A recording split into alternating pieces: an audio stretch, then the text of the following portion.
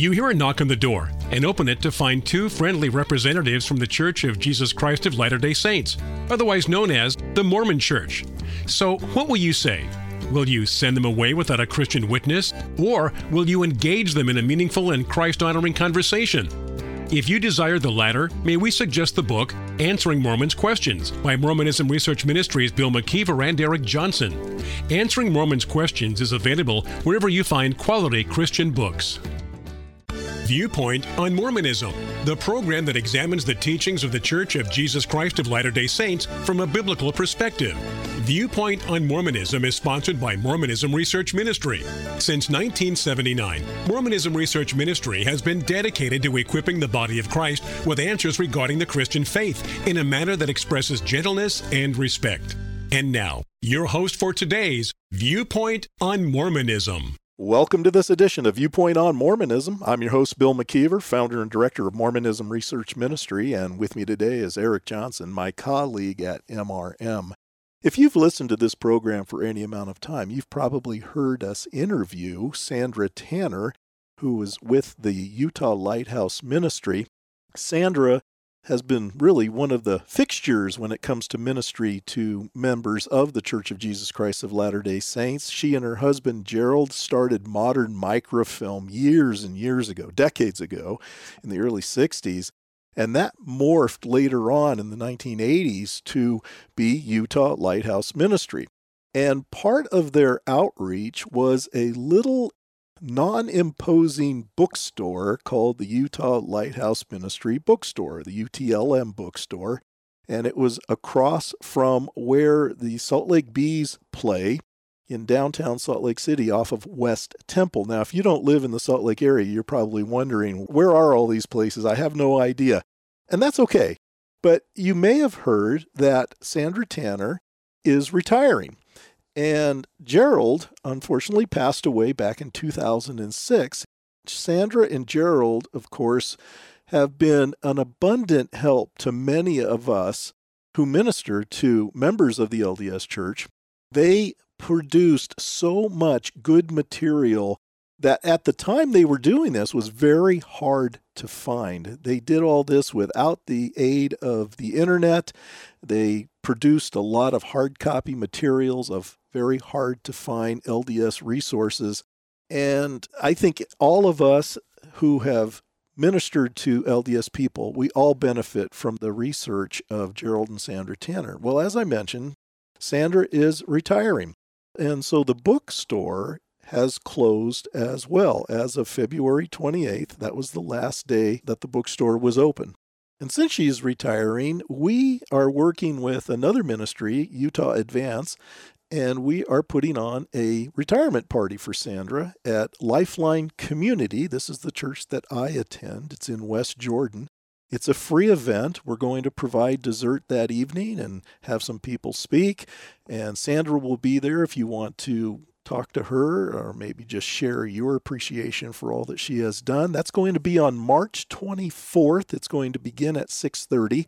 We do have a web page that has more information that tells you about the evening. That can be found at mrm.org/Sandra-retirement. mrm.org/Sandra-retirement. Sandra has had a great influence on what we do here at Mormonism Research Ministry. We have a great debt of gratitude to give to her, and we want to be able to express that in this retirement celebration. It's a free dessert, as Bill mentioned. If you would like to come to that, make sure you sign up because there are going to be a lot of people there.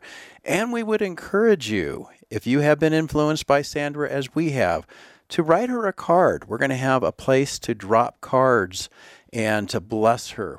Wouldn't it be great, Bill, to have a card for every day for the next year so she could sit in her rocking chair? I don't think she'll have a rocking chair, but if she did, to be able to read all of these cards and see what kind of influence. Maybe you were a Latter-day Saint who became a Christian based on her ministry, or maybe you're just somebody who isn't sure what is true right now, and you've left Mormonism, and she was a big cause of you leaving. I think that would be a blessing to her to be able to celebrate like that. And since you mentioned the cards, Eric, we also would encourage you, if you can't make it to that event, to send a card to her. And the way we're going to do it is, if you send them to Mormonism Research Ministry at P.O. Box 1746, Draper, Utah, 84020. But put it to Mormonism Research Ministry, and then underneath you can put attention Sandra, or care of Sandra, and we will make sure that that unopened card will be put in that same box that has all the other cards that are going to be there. So even if you can't make it, you can still express your appreciation for how Sandra has blessed you. If you've ever used any of her research materials, I'm sure you'd want to do that. We wanted to talk a little bit about our experience because after I moved to Utah in 2004, of course, I had a close relation with Sandra. I met the Tanners back in 1977. It's not difficult for me to remember exactly when that was because it was in August of 1977. And it just so happened to be the 100th anniversary of Brigham Young's death. That's why it's easy to remember. And I remember meeting with Sandra at the bookstore they had, which was in the front room of their home. This was before they had the property next door, which housed the bookstore since the 1980s and forward. From that point on, we had a pretty good working relationship. Of course, I was in California at the time, but whenever I had questions, I would write Sandra, and she was very gracious in answering any questions that I might have. Well, when I moved to Utah in 2004, I had asked Sandra if she could benefit from me volunteering at the bookstore on Saturdays to give her a little bit of a rest. I want to mention that at this time, Gerald, if you know, was going through a lot of his health issues. He unfortunately died of Alzheimer's, and Sandra was his primary caregiver. Not an easy time for Sandra when Gerald was going through this. It was very difficult for her, as you can imagine. So I volunteered to come into the bookstore on Saturdays. Gerald passed away in 2006, and I continued to volunteer there.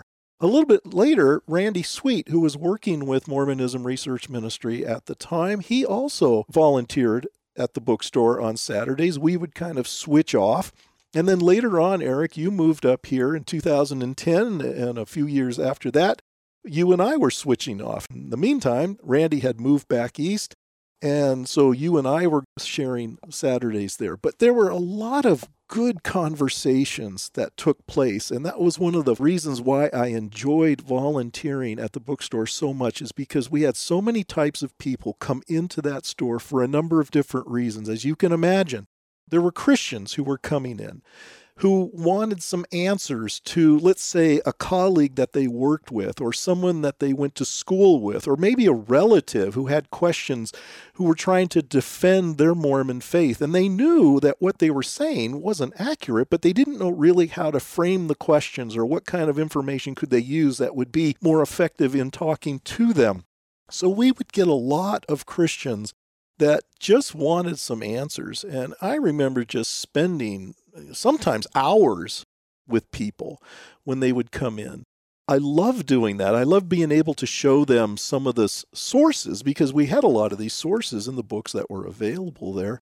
And we could share some of our experience with them as well and try to encourage them as they tried to share their Christian faith with their LDS friends, fellow students, colleagues at work, or even loved ones, relatives that they had. I really enjoyed when the Latter-day Saints would come in, and we've had a lot of Latter-day Saints come in over the years.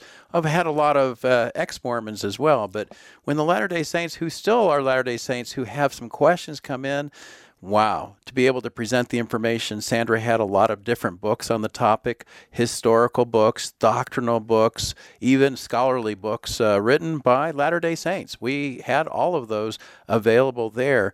I'll never forget the time, Bill, you and I, for whatever reason, we were working together, and that was rare. Then we would both be at the bookstore on a Saturday afternoon, and we had a couple come in who were in their 80s. They sat down, and the first words out of the man's mouth was, "What do we do now?" I didn't even quite know what to expect. I didn't know what he meant, so I said, "What do you mean? What are you going to do now?" He says, "Well, what do I do now that I don't believe Joseph Smith is a prophet of God?"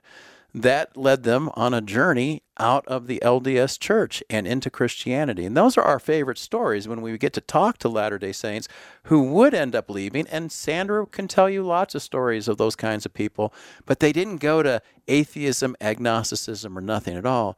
They came into a relationship with Christ. And what was interesting about that experience, and I can't even remember why we were there together that day, because that was very odd. We rarely were ever doing it at the same time. But I remember what he said, and it kind of struck us, because normally we're talking to more of a younger crowd who now did not believe in Mormonism and were wondering, how do I tell my parents? Before this couple left, it was, how do we tell our kids? Because they were all still faithful Latter-day Saints.